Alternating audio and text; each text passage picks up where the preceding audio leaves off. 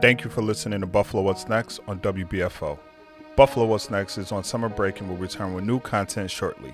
As we take this break, please continue to tune in to WBFO Monday through Friday at 10 a.m. and 9 p.m. for producers' picks of some of our favorite episodes of Buffalo What's Next. How can we afford not to talk about race? About education, about segregation, about humanity. Since the dawn of this nation, racial violence has existed. The way we have designed our society has a big hand in what occurred in that Tops Market. The suburban area, everywhere. We must work and teach our children. We need to make sure that we put more funding in our programs that help prevent gun violence and more money into art. If we're going to have some real healing, we've got to have space to tell some uncomfortable truth. On today's episode of Buffalo What's Next, Summertime Producer Picks, we highlight two segments from previous shows. Jay Moran sits with Jeremy Besch, a DEI consultant who walks through an exercise that examines one's own identity and privilege in order to be a good ally from June 10th of last year. Then, Brigid Jaipaul Valenza talks with Wil Green, Regional Office Director of New York State Network for Youth Success. The two discuss racism, youth, and education from June 23rd of last year. First, Jay Moran with Jeremy Besch from June 10th of last year. This is Buffalo What's Next. Good morning to you. I'm Jay Moran. Our guest this time around is Jeremy Besch, strategic consultant with a little bit of focus here on DEI, and we want to make sure that we make sure everybody knows what DEI is: diversity, equity, and inclusion. Thanks very much for joining us. Sure, it's my pleasure to be here. Thanks for having me.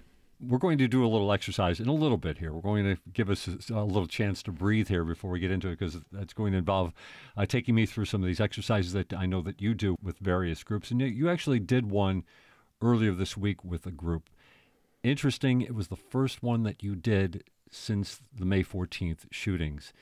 And you're experienced in this, but this particular case was a little more challenging, perhaps?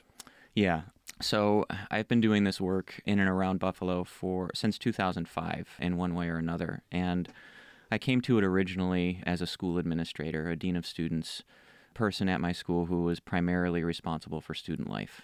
And I learned early in my trainings that this was a great way for me to better connect to my kids and their families, particularly around ways in which I didn't have direct experience.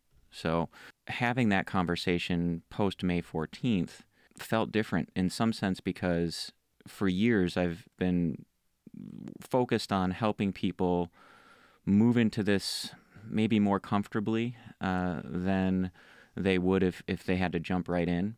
But I'm also feeling sort of a new sense of urgency, a greater sense of frustration, to the point where let's let go of some of that comfort, right? We need people to jump in now.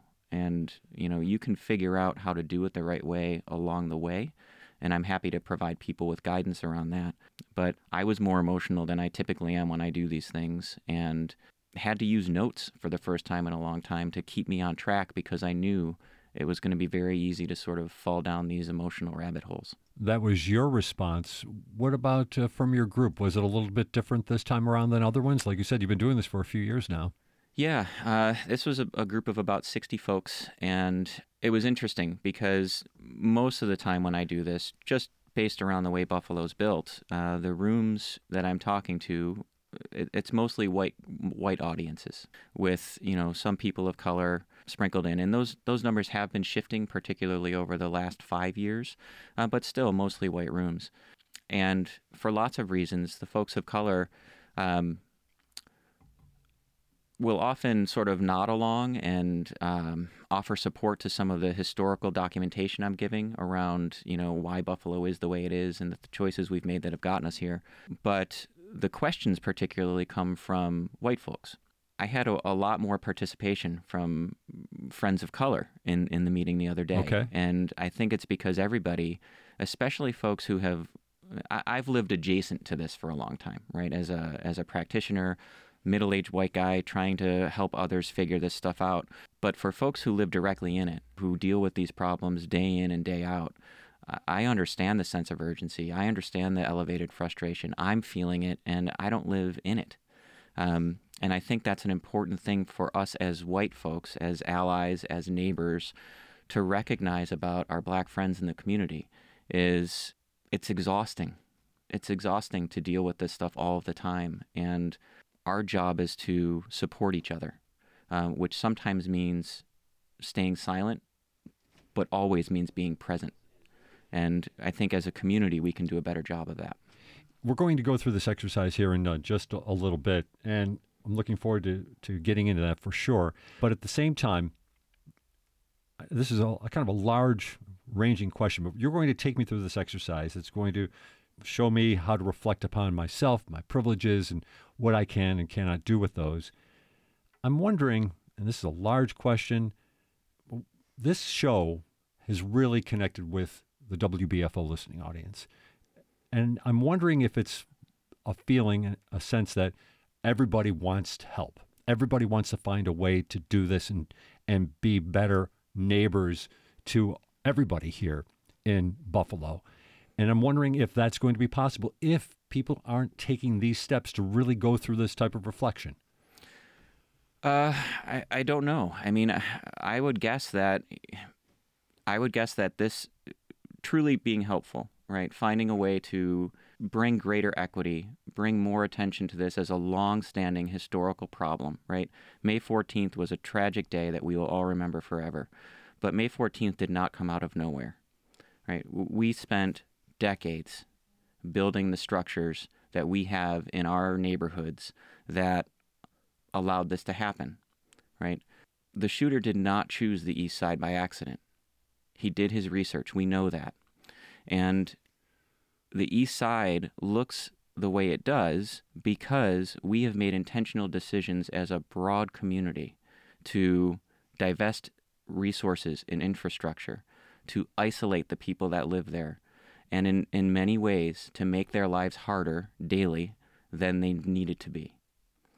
So trying to find a way to balance both the pain that comes with the tragedy with the pain that should come with recognizing that, hey, we all did this, right, is a hard thing. And to do that, I think you need to have an understanding of who you are, what you bring to the table, and then figuring out how can you use that to actually help others. It's interesting, just to add on to that, how some of those slogans that have become so common with our city, the city of good neighbors, Buffalo strong, how hollow they feel when you really sit down and think about what's happened to not just those 10 people who got killed and their families, but everybody connected to them. And we're talking thousands and thousands of people. Yeah.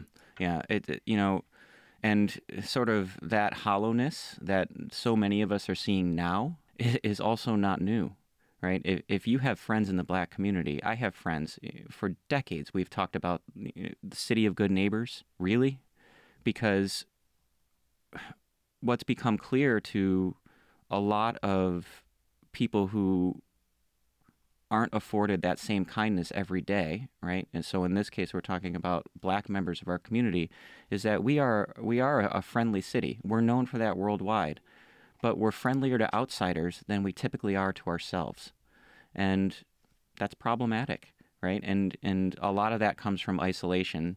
You can grow up in this town and never have to spend any sustained, significant, genuine amount of time with someone whose experience is significantly different than your own. And when you live in a silo like that, it becomes easy to not see what's happening all over the place. It almost seems a little counterintuitive, but that's why understanding your own identity is important, because you need to know where you come from before you can engage with folks who come from different places. That's why I usually start with identity first. And I want to get into that. I just also want to say, because as we're talking here, there's just a lot of ideas going back and forth here. And we're talking about the city of good neighbors. You want to find a neighborhood of good neighbors, go down to Jefferson Avenue. The grace that I found there has really been remarkable for sure. Well, I'll tell you, I'm glad you raised that, because I commute to work by bike a lot. And I have a number of clients, a number of friends who live along the Jefferson corridor, so I'll ride up and down there. And one of the things that's frustrated me about all of this, especially the sort of expanded attention we've gotten as a city since May 14th, is we're glossing over the fact that these are neighborhoods, right? Yep. Whether you're talking about Hamlin Park or Cold Springs, these are people who are hanging out on their porches, talking with their neighbors, playing with their kids, walking to their local shops. This is a neighborhood just like a neighborhood in Elmwood Village, just like a neighborhood in Tonawanda, just like a neighborhood in Clarence.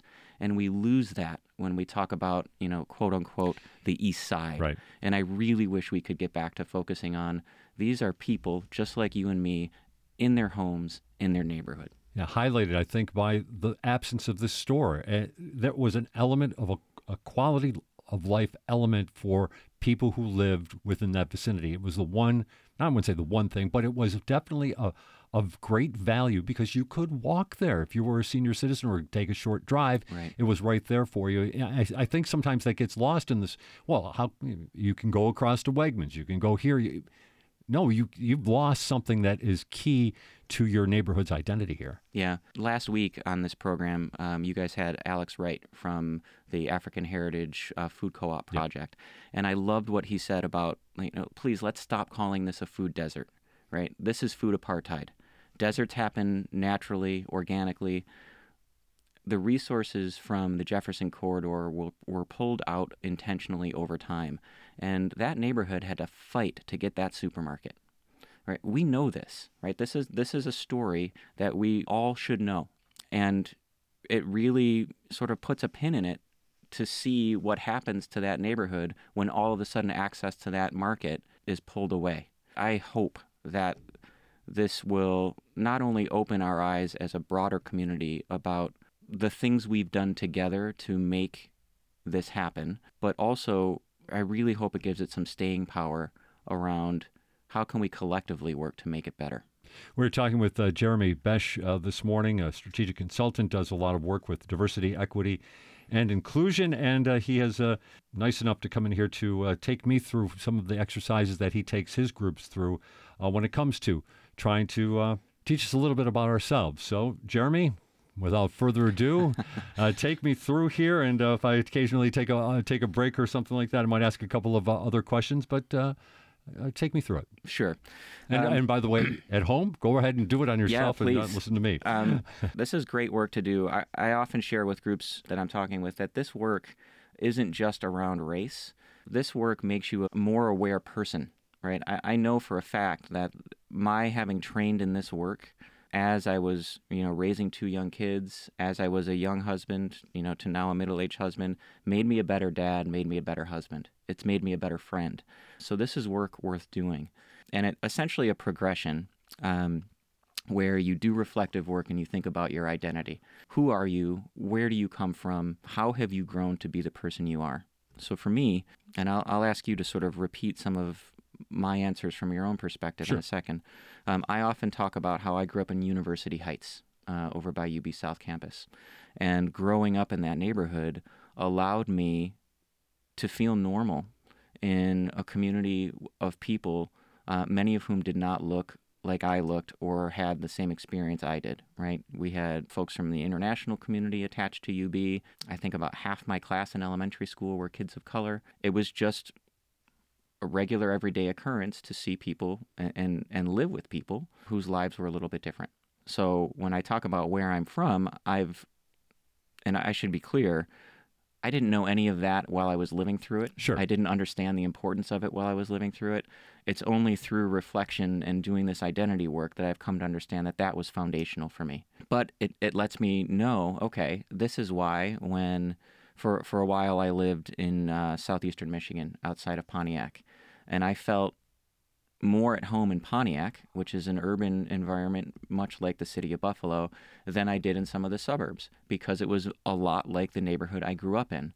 And you just feel at home in a place like that. So for me, part of my identity is growing up in that diverse neighborhood. So Jay, tell me about where did you grow up? Sure. I grew up in Hamburg on Chapman Parkway, not too far from the Lake Erie shore. Okay. Went to Catholic grammar school and all-boys Catholic high school. All right. And no, I think there was one black family in our neighborhood growing up at my all-boys high school. I think we had maybe all four grades, maybe a dozen black guys. Yeah, so different experiences, right? And it might be, and I'm making an assumption here, that at some point in your life, when it came time for you to think about these things and sort of examine what your role in them could be, it may have seemed more foreign for you, less comfortable for you than it was for me.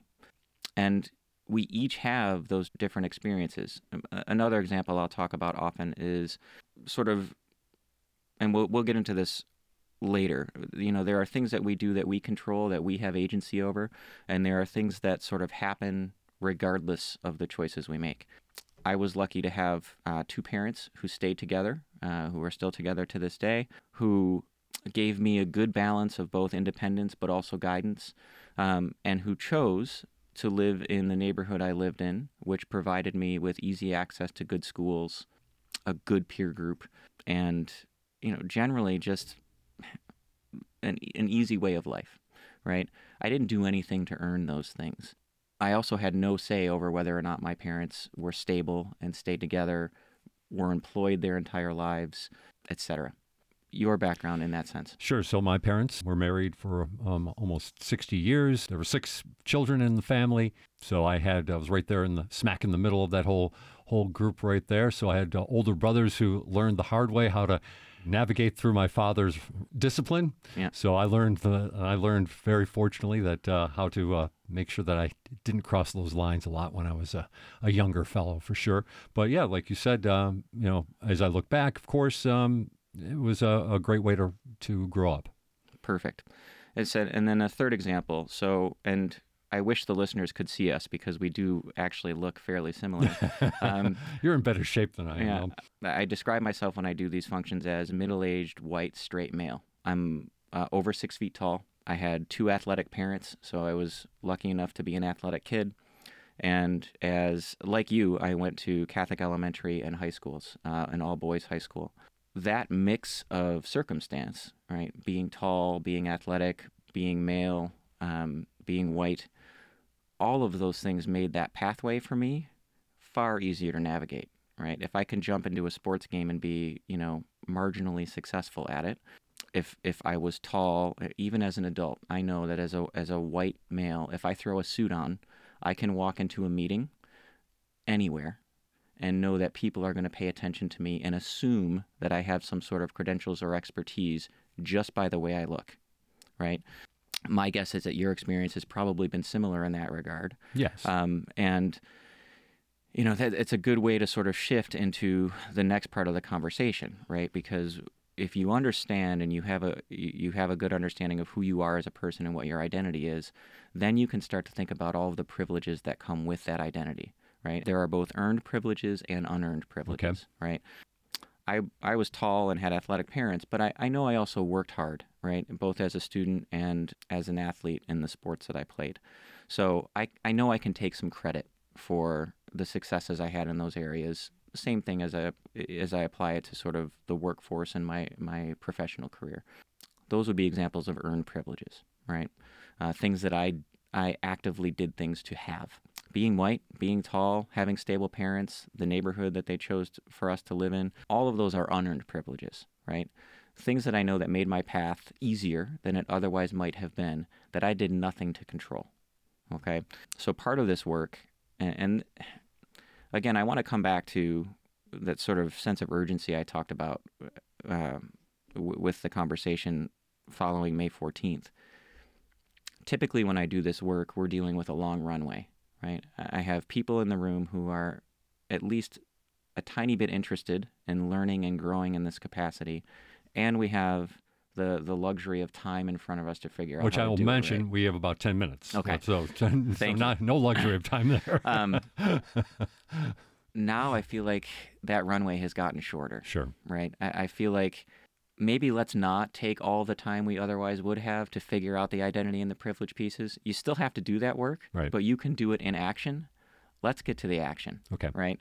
So, if you understand the privileges, and you having me here, having this conversation today is a great example of you using yours.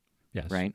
You've earned these things through your hard work and coming to where you are professionally, and now you're helping to lead a conversation that we desperately need to keep having, right? Not just today, but over the long term. now I kind of want people to just show up and commit to the work and be willing to figure it out as they do so, which is a little different than the approach I've taken. And it's important, I think, that I started this work with kids. Kids are way better at it than adults are. They're far more open to change, to new ideas. Adults sort of have to unlearn stuff a lot, which takes more time. But I know adults can do it, right? And if a tragedy like May 14th is one of the things that compels them to show up, then let's shift the conversation a little bit to, okay, you're here. Right. Now what do we do? Okay, so can you give me like some examples of how that might play out here? Yeah. So you do this work for a while, you have an understanding of what the privileges you have at the table, right? So as that white guy in the suit, I know that I can get people to pay attention to me and to the things I say, even if just for a moment. I also know that my colleagues of color, some of my female colleagues with physical disabilities, may not get that same level of access. So if I can hold the door open, or if I can provide a platform for them, then my responsibility becomes doing so and getting out of the way. Okay. Right? That's true allyship, right? The East Side does not need the white community to swoop in and fix everything for them. The East Side needs the white community to pay closer attention to what they've been asking for forever, and to stand with them as we ensure that they start to get those resources, right? They don't need us to tell them how to do it. They need us to help make sure that the folks who can do it are. And that's an important distinction. You know, Jeremy, one of the things, not that this should be about me, but to hear you talk about what you know about yourself and how you can help others, you're also learning how your own strengths as well. It's an interesting, yes. You know you can go into a room and you can command it, if only for a moment. That is invaluable, and it's an invaluable understanding of yourself. So there's a lot of benefits to this. Obviously, we're here talking about how we can help others, we can make this city better, how we can make all of us rise up. But at the same time, there's so much benefit to taking the time to go through this exercise. Yeah, and it's really important. I want listeners to understand, like, I didn't do any of this on purpose at first, right? I did this as a means of being able to better serve my students with whom I did not have parallel experience, right? So I couldn't know what it was like for my black student to have to walk through a white neighborhood to get to school after having taken 2 buses, right? I do not have that lived experience. I couldn't know what it was like for a gay student to come out to his mom and dad and the nerves and anxiety around that, right? Never had to deal with that myself. I couldn't know what it was like for my female students to live in sort of a male-dominated society where their opinion wasn't held in as high regard and the curricula often wasn't representative of what they need. I couldn't know those things. I couldn't have bone knowledge of it. But I did figure out that in doing this work, I was better able to stand with them and help them get what they need. And that applies to diversity work as well. And that's what I meant when I said it made me a better dad, it made me a better husband. You become more aware of who you are and what your place is, and that makes you better able to help others when they need it. I know we just have that 5 minutes left here, so we're not going to be able to kind of go through this whole synthesis. Mm-hmm. But at the same time, I'm going to ask you to somewhat generalize. We talked just a little bit about my identity. And I'm sure in Buffalo, you've met a lot of people just like me, almost beyond middle age, white, man, straight. What do we see? Because we're talking to a lot of people like that right now. What are those privileges that we should have a better understanding of, and maybe how we can use those to become an ally? Well, so it's going to be different for every single person, right? But every single person will have privileges, both earned, unearned. It doesn't even matter, if they've earned them or haven't at this point. The big takeaway that I want, this is scary work. Sure. Right? Any work that we do, any conversation we have around race is hard. Right. And we are going to mess it up, right? I've been doing this for the better part of 15 years Have you offended now. people? Oh, yes. And I've made terrible mistakes, right? And how did you recover? Well, I've been lucky enough to have others who were willing to stand with me as I made them and guide me to better places, right? So there's some bravery and courage involved in this, right? But there's also a heck of a lot of humility. And a lot of times those things are linked. You have to be willing. The most important thing is to show up, right? Be there, right? The second most important thing is to listen and pay attention. You do not need to know the answers. You can't possibly know the answers. None of us can have the shared experience of everybody else. So show up, listen, and then when the opportunity comes for you to use one of your privileges, one of your talents, one of your resources to make sure that the person next to you who isn't getting the same treatment you are can get that treatment, then you may not have to say anything. It's just being there, standing shoulder to shoulder with your fellow human being and making sure they're taken care of. And really, I mean, from a 30,000-foot view, if you apply that lens to our lives in general, there's not very much bad that's going to come from that. And it certainly applies to how white folks like me can be a better ally to my black neighbors and my black friends who just aren't afforded the same types of privileges that I am in those ways. Jeremy Besch is with us. We're coming down to our final couple of minutes here on Buffalo What's Next. Let's make sure we get some contact information because I think, or websites we can go to, because I'm sure right now people who have been staying with us throughout this are curious about this for themselves. Sure.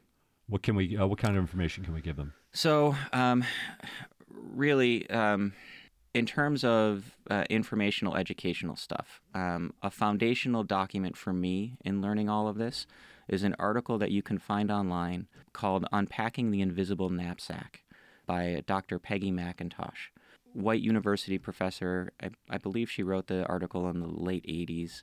I won't give the story away, but essentially she discovered in conversation with some black colleagues that there was a whole list of things that were afforded her as privileges that her black colleagues did not share. And a key part of that story, because you told me this before, was also the fact that she was kind of complaining about how she felt that she was being left out, but she really discovered something new about her black counterparts. Yeah, and she discovered it by opening it up and having legitimate conversation. That article lists 50 examples, more than 50 examples of white privilege, things that Dr. McIntosh didn't have to think about on a daily basis that her colleagues did. It was eye-opening for me. Unpacking the invisible knapsack. Yeah. Okay. All right. And it was eye-opening for me because it made me realize that I don't need to know all of this stuff. I just need to be willing to stand with people who need help and help them. Jeremy Besch, you helped me, and hopefully you're helping a lot of other folks, and hopefully we're going to help everybody here in the City Bubble. Thanks very much for joining us today. Thanks, Jake. Take care. That was Jay Moran with Jeremy Besch from June 10th of last year. We'll be right back with more Buffalo What's Next right here on WBFO. Hey, is this thing on? Test, 1, 2. Sounds great. Let's go. The podcast world is overflowing with more than 750,000 podcasts to choose from. But for great local podcasts, you can now go to one place, the new Amplified BTPM Pods app. Here you can discover content produced in Western New York and Southern Ontario, our own backyard. With a wide variety of genres to choose from, there is something for everyone. Listen to the best independently produced podcasts in the region, anywhere, anytime. Download the free Amplify BTPM Pods app wherever you get your apps and begin exploring your local podcast community now. I'm Kraus Shalahorn with Mindful Music. Join me for thoughtful and in-depth conversation with my many different guests from around the region and the world as they discuss how music helps and heals in times of stress and everyday life. Listen to Mindful Music Saturdays at 4 p.m. right here on WBFO, your NPR station. This is Buffalo What's Next, where we have conversations with the community about moving forward. To have your voice heard, press the Talk to Us button on the WBFO app, and we'll work to get your questions and comments on the air. Join us on Twitter at WBFO or email us at news@wbfo.org. Together, we'll have the conversations that are needed. This is WBFO, your NPR station. And we end the show with Brigid Jaipaul Valenza speaking with Wil Green from June 23rd of last year. Will, thank you for joining us today. You've been out in the community. It's been a month, a little over a month now. How are people? How are things? So thank you for having me. I appreciate the opportunity. So being in the community for me, a lot of it means being in the spaces that the work is being done. So it is promising to see the support that the community has had. I think everybody kind of went to work. In the fields that I work in, education and after-school programming, you have a lot of folks who are frontline workers. And essentially, as soon as the tragedy happened, they just jumped right into action. And then with so many resources being pumped into the community, you needed people to deliver those resources. You needed people to set up the logistics of how to deliver those resources. And I would say in this last month, folks have gotten to work. I'm a little wary of the busyness of it all because I know a trauma response is to stay busy and you're not really processing what has happened. So in the work that I do and in the conversations that I'm having with everyday folks, I'm really trying to encourage them to pay special attention to how they feel about what has happened as they continue to be busy because there is so much work to do. It's important. Self-care is important, certainly. And then once all of that busyness goes away, you're left with yourself. And if you haven't dealt with some of that or any of that, you're heading for what could potentially be a really difficult mental health time for you. And that translates into physical problems that you may start encountering. I know that the county, at least, has said that they will keep mental health services available in the neighborhood for people, and that is very promising. Other than the increased presence and certainly the busyness and activity, what other changes have you seen? So it is a lot of reactionary things. And once again, so I don't want to say that I don't appreciate the support that has been given, but a lot of it certainly seems to be a response in terms of sympathy as opposed to empathy. And it's like, oh, this terrible tragedy happened. What can we do immediately to make people feel better? There's an interesting power dynamic at play that I think has contributed to the conditions to allow an incident like this to happen that is continuing on in our response to it. So I'm very interested to know who made the decision that the response should be to donate food and all of these other things, because we know that I'll just use that famous quote that somehow we seem to be forgetting about in this time. If you give a man a fish, you feed him for a day. If you teach a man a fish, you feed him for a lifetime.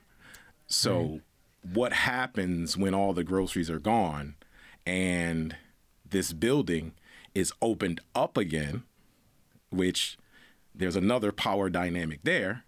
Yes. What happens when all these things go away and the people in the community still have to deal with what happened and the lack of resources, the lack of power to affect their condition, So it's just a very interesting dynamic that I'm observing.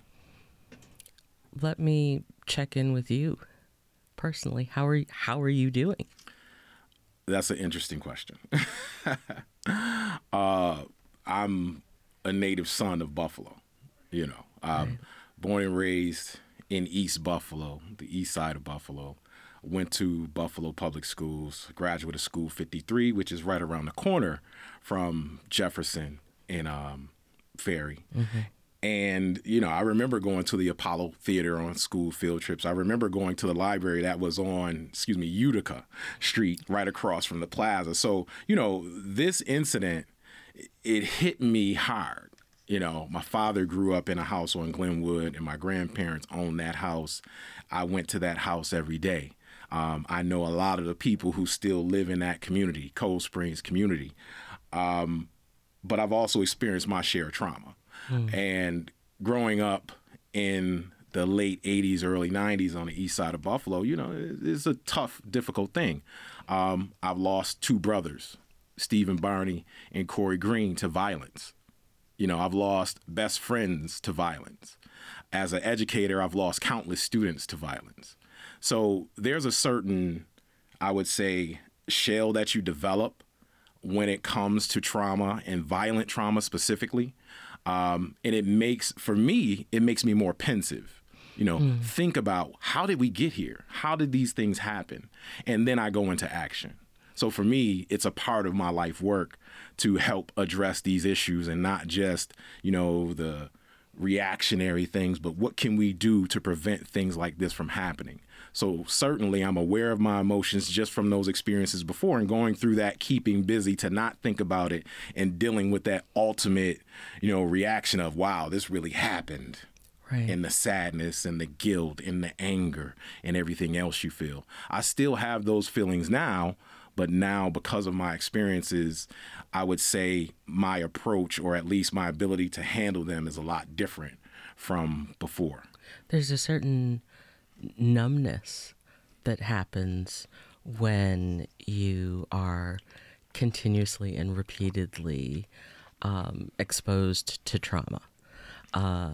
And that is part then of the community trauma response, because you're talking about a community that has been victimized via several means, certainly, not specifically a shooting of this type, but shootings nonetheless, violence nonetheless, police action nonetheless, economic action nonetheless. And so all of that really informs the response that the neighborhood has, and it leaves that impression on youth, which, you are the regional office director for youth success. So tell me about that, and tell me what youth success looks like. Ooh. So, the New York State Network for Youth Success is an out-of-school time advocacy agency, a not-for-profit. It's based out of Albany. I'm the regional director for Western New York. So student success signs all the things we're dealing with currently is students that are empowered, families that are empowered to make decisions about their future that have positive outcomes, right? Mm-hmm. To get them to think about their future in a way that presents itself in the form of making decisions about how they become educated, what they become educated on, and then what they do in their future to increase the value of their lives, their communities, and the entire city, the region, what have you, right? Right now, what is student success? And I'm going to go back to, I guess, this discussion that we're nibbling at in terms of trauma-informed care. Mm-hmm. What does trauma do to you, right? We know when you're faced with trauma, and then even a history of trauma, you get caught up in this permanent fight, flight, and then they say flee or flock response, right? Right. And what that does is it prevents your prefrontal cortex, I'm going to get a little scientific on you, but the executive part of our brain that makes executive decisions, we can't think straight when we're impacted by trauma. And this can continue on for years and years and years, specifically for when youth experience trauma at a young age and don't learn how to process it. So the goal right now, in my view, is to make sure that our educators, our staff in after school and out of school time programming are prepared to help support students in activating that executive functioning and thinking in their brain, even though they've experienced significant trauma. And really, it's helping them process this trauma so that they can then move forward into a successful future. So this is trauma has a physiological response in the body. It literally changes your DNA. It changes cells and the way your brain operates. How do you help facilitate moving a child, a youth, if you will, out of that response into something that's, I wouldn't even say more positive per se, but in a better direction? What does that look like? How do you do that? So, how you combat those things that I'm talking about fight, flight, or free, this hypervigilance, this overreaction to things that maybe someone who hasn't experienced trauma would look at him like, wow, why are you having such a reaction? And actually what it boils down to is safety. And how do you make people feel safe? You build positive and supportive relationships. Right? Positive and supportive relationships is the first key, because then in a positive and supportive relationship, let's say a child has a positive and supportive relationship with an adult at a school or in an after school program or in a community program, then that opens the door for deeper discussion and deeper connection about what are the things that trouble that child. It's great that we have mental health counselors coming into the area and they are accessible. But in my experience, in general, students aren't going to self-identify and say, hey, yeah, I want to run down and talk to the counselor. Right. Parents aren't going to self-identify like, yeah, you know, my kid was doing this at home and I think they should talk to the counselor. We know there are a lot of issues around that. But when we have highly qualified professionals who work at developing those positive and sustainable relationships with kids, those conversations will arise. We want to make sure that those adults have the skills and tools necessary to direct those conversations in a positive manner, and if possible, if necessary, provide the additional support of counseling from other areas. But we know the first point of contact is going to be through a trusting and caring relationship with an adult. It's my job to make sure that we have people that are going to be aware of that and they know what to do when it arises.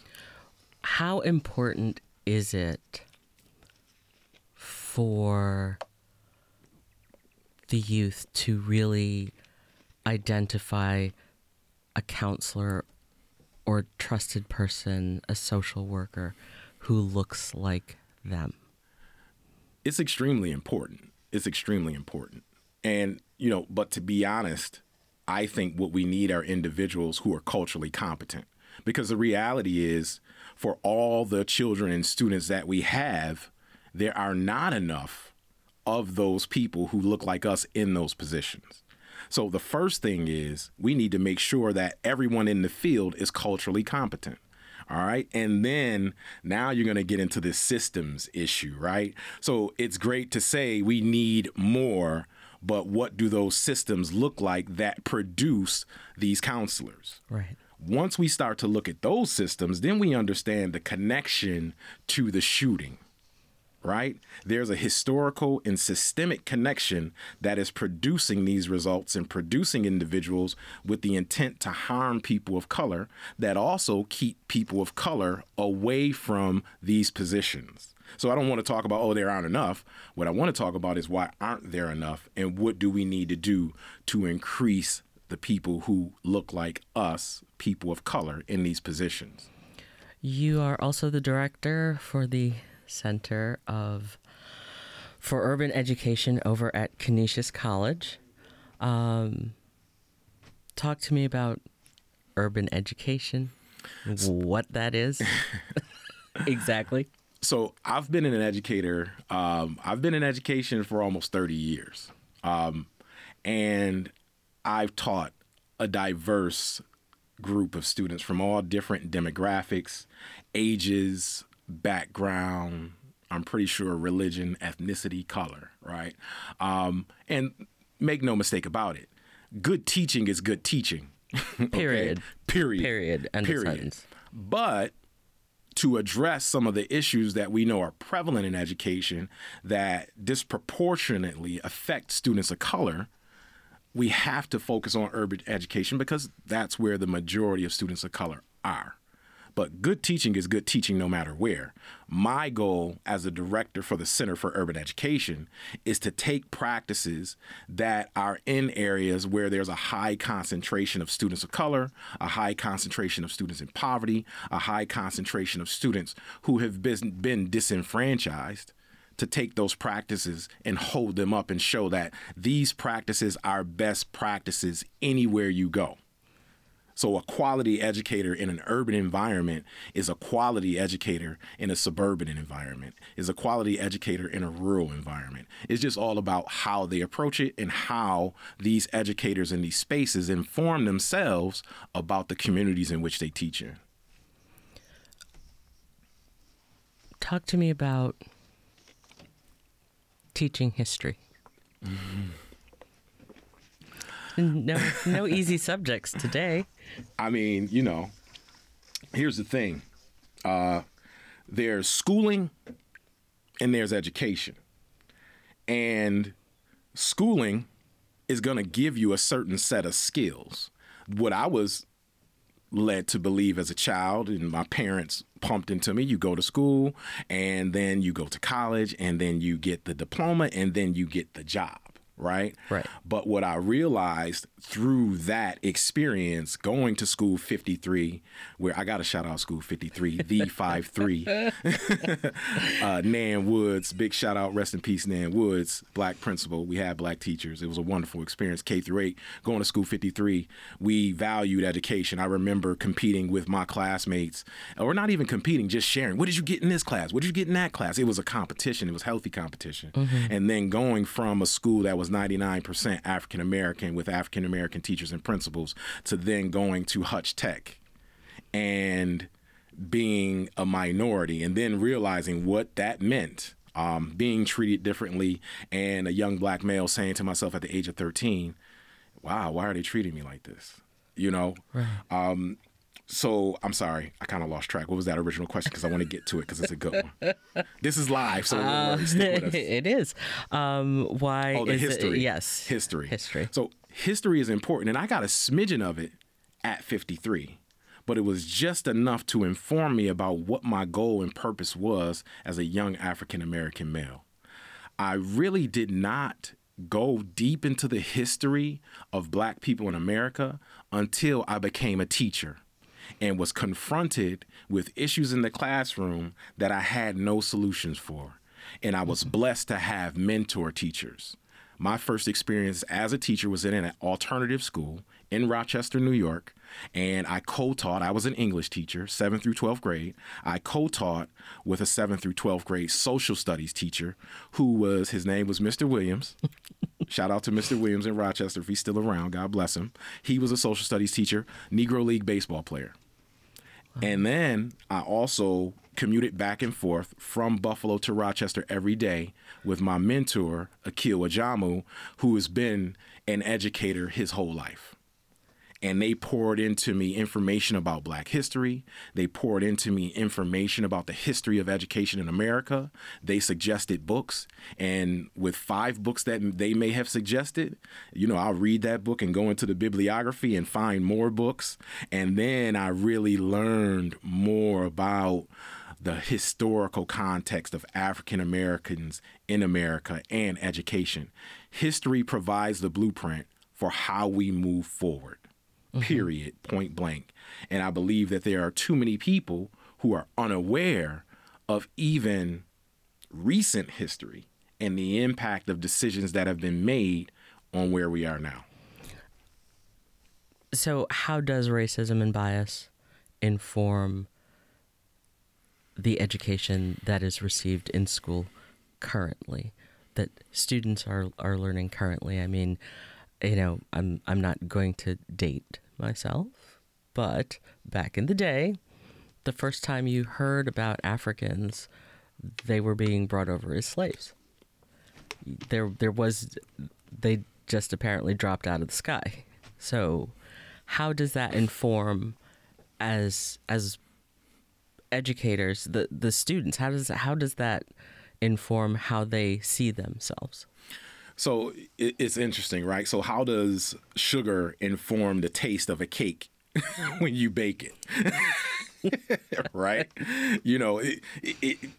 It's in there, right? So I don't think that racism and bias is informing education. If we study the history of public education in America and how it came to be, we know that is a system based on separating the haves and the have-nots. Traditionally, education was only for people who could afford it. And that means afford it with the finances or afford the time to go to school. My grandfather had an education up to the 3rd grade. You know why? Because his father owned a farm and he needed him to work the farm, not go to school. Right. Right. So it's interesting. You talk about slavery and we say, oh, yeah, slaves were bought from Africa. It's the context. People were bought from Africa and enslaved. When you say it that way, it shows you the humanity and it shows you the historical context of who wrote the book. History is written by the victors. Exactly. The lion hunter tells the story differently than the lion. Absolutely. Absolutely. What role does systemic racism play in the choices a student could make, would make, or should make? Because racism is baked into the culture of how we exist and interact daily, and because, look at this incident at Tops, because we have not successfully, as a country, addressed the atrocities of slavery, post-slavery, with Reconstruction, Jim Crow, lynchings, all of these things up till now, because we have not adequately addressed them, what it does is it creates almost these conditions where folks can act upon it in the way that they feel they should. Right? We need to collectively address the impact. We need to collectively look at each and every system and how it operates and scrub out inequity. And what that means is we need to acknowledge that there are different ways of doing things. As an educator, quite honestly, every few years there is some type of incident to remind us how gross and ugly racism and the othering of humans is. And then we come together, we have these conversations. What must we do? What must we do? And, when I was younger, you want to know? Hey, we can do this. We can do this. Right. And then the second time around, you didn't hear me that time. Here, we can do this. We can do that. Now, I'm quite straight up with it. Now I'm quite like, well, you want more students of color in your school? Then you need to find out what intelligence truly is for people who do not look like you. You need to open your eyes to a new way of thinking, because what we understand about intelligence is not a monolithic thing. Right. Intelligence has many different facets, and I think we've been unwilling, and I'm going to say we because we're all in this together.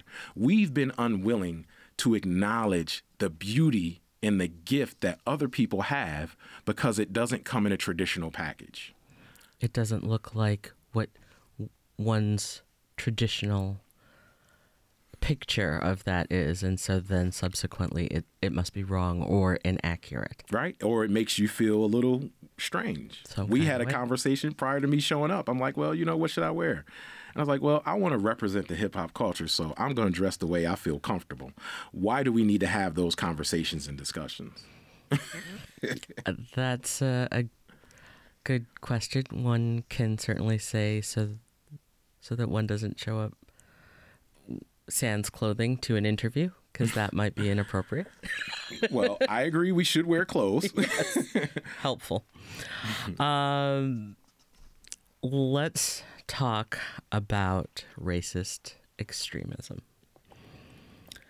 What role do you think social media played or plays in the massacre? So, as an educator and as someone that, I'm deeply connected to the lives of young people. I'm interested in the lives of young people. I tell educators all the time, this is the only profession you get to touch the future. At some point in time, if you can connect with a youth, later on in life, they're going to bring up something that you taught them. You can live forever. So social media in general, the internet in general, has created a space for youth in which adults have limited access. Some of the social media sites that, this murderer was accessing are encrypted sites that no one can get into unless you give them an invite. So what it does is it creates a space for people. I told you we need to scrub out every inch of it. Well, it gives it a space to hide. It gives a space for racism to go. And now you connect with folks who have a similar thinking.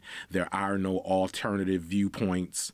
All it does is escalate the hate. And it becomes a space where you have no counter view. and that can take you in some very poor directions. So I think the key thing is that in these spaces, anything can happen, especially if we're hiding from some of the realities of our situations in this country and how we got here. People are comfortable behind their keyboards, behind their phone screens. They often lack the courage to actually face a person and have a discussion about biases, about inequity and equality. How do you start that conversation? I think you have to live it. I think we're in a position now where we can't separate and compartmentalize parts of our lives. As a Black man and going through academia, working in professional settings, I have to acknowledge the fact that I had to compartmentalize and store away certain aspects of who I was in these spaces. Mm-hmm. And I think that has created a situation where the expectation is that you show up with this version and you leave those things at home. I think the things that we've left at home would have been better served being put out in front for people to have to deal with and acknowledge so that we can come to some common ground. Not saying, hey, I'm just going to leave this part of who I am somewhere else so you don't have to deal with it. To make someone else comfortable. Yep. To feel comfortable. Yes. Would you be willing to have a conversation with a racist, a white supremacist, ultra right-wing conservative who may see you as other already? Would you be willing to have the conversation, one, and two, what would you say to them to potentially change their mind? So I have to answer both of those questions from the viewpoint of an educator, right? Mm-hmm. If you ask a doctor, do they believe in the power of healing in medicine? A doctor's going to say, oh, yes, most definitely. We can solve or we can help heal people because we have this technology. As an educator, I believe in the transformative power of education. I believe in the transformative power of knowledge. I believe that we as human beings can continue to learn and grow with the right environment and the right opportunity. In the work that I've done, I've spoken to rooms of hundreds of people. I'm pretty sure there were some racists in there. And I'll be honest with you. I think the highest form of intelligence is sitting down at a table with someone who you disagree with and maybe someone who does not like you or hates you and still being able to have a conversation, because I absolutely need to know how you became what you are. How you got that way. Yeah. How did you get that way? I absolutely need to know. And, to answer your question, my goal is to never change a mind. I think that's a very difficult thing to do, right? We as individuals have difficulty with making decisions about going in what direction we want to go in. So for me as an outsider to come and say, I'm going to change your mind I think that's an impossibility. What I can do is present information to you, and what I know about you and what you share with me about you, get you to hold up your life experience with the information I present to you that may be new or counter to what you believe, and allow you to make a decision about how you move forward. That's the best that we can do. But then we also have to walk away from that table and move forward with the power that we have to change the conditions in our lives, and hope that we get some allies along the way. And that will do it for today's Summertime Producer Pick episode. We would like to thank our guests, Jeremy Besch and Wil Green. If you missed this and you'd like to hear it again, a reminder that this program is a podcast. You can get it wherever you get your podcasts or the new Amplified BTPM app. And each episode is available online on demand at WBFO.org. This is WBFO and WBFO HD1 Buffalo, WOLN Olean, and WUBJ Jamestown, your NPR station. This is Charles Gilbert. Thanks for listening.